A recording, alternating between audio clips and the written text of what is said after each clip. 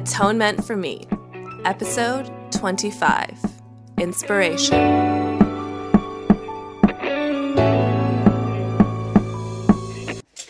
Hey Magical Misfits, it's Kate and Ivy, and welcome back to Atonement for Me. So, quite a few people lately have been asking, where do I get inspiration for any of the things that I do? Or how do I kind of cope with artistic block or writer's block? And I actually had to really think about that for a little bit because it's really difficult to explain something that comes as natural as breathing.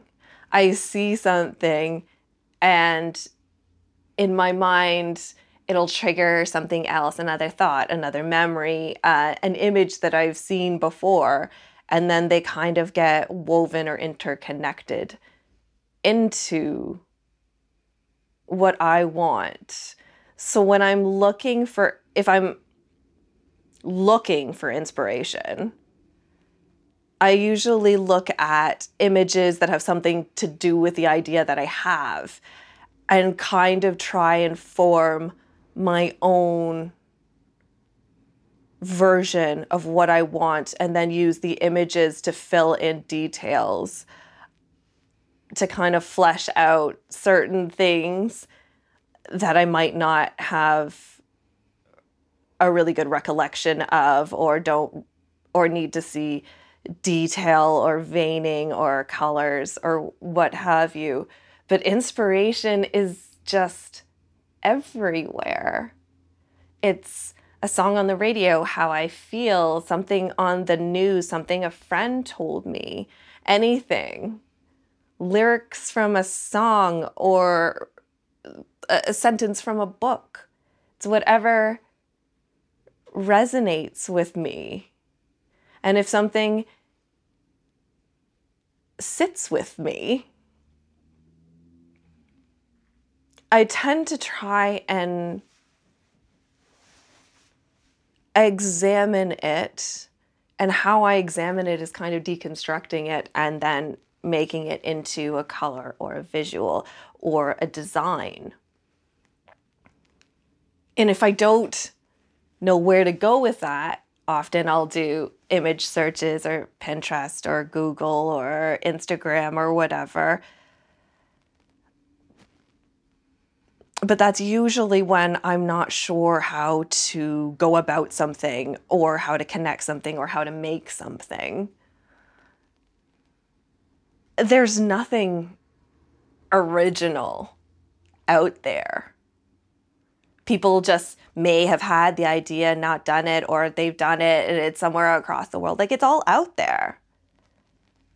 How do you take an idea, an image, a concept that has been done 3 million times and make it the one time that it stands out? It's because you have to put you in it. It has to be uniquely to you. It's easy to be inspired by things and to copy them exactly and to use the same techniques that they did, or you see a post that's super successful, or you see a celebrity doing something and you want to emulate that. And that's great. That's amazing. But they've done it. What makes it you? What makes it important to you? What makes it stand out to you? What makes other people see that and think of you? Those are all little things that I would say are woven into my inspirational process. But sometimes things just happen. I'll see something and really, really want to paint it.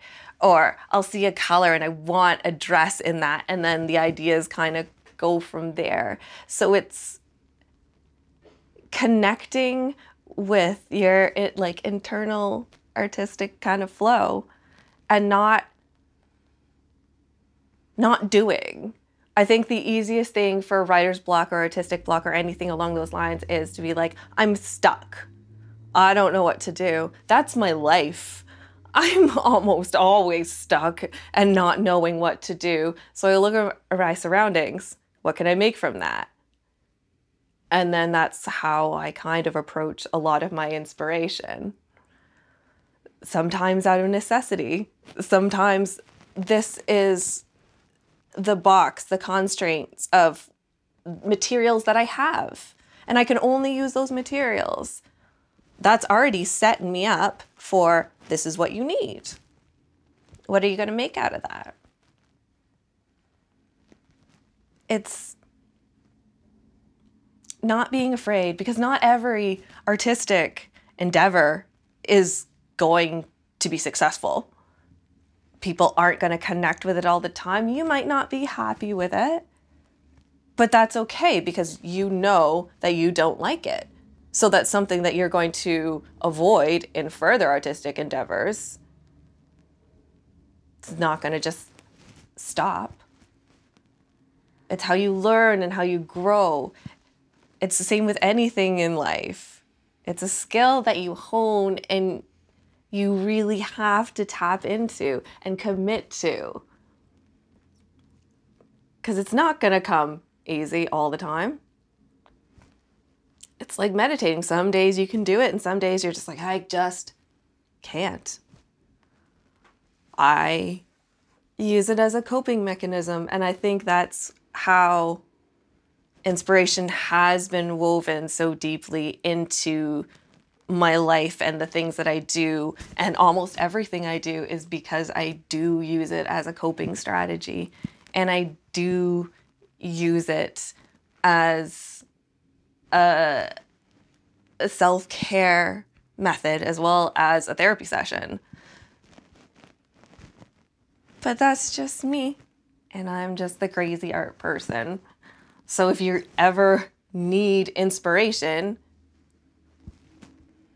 look at your surroundings and make that you.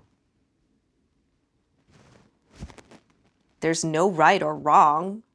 You just have to explore, and the only way you can explore is to actually do it. Even if it's a couple just like black lines on a canvas. What technique are you developing? What put that there? What was your thought process? It's being in tune with you. And that's the T.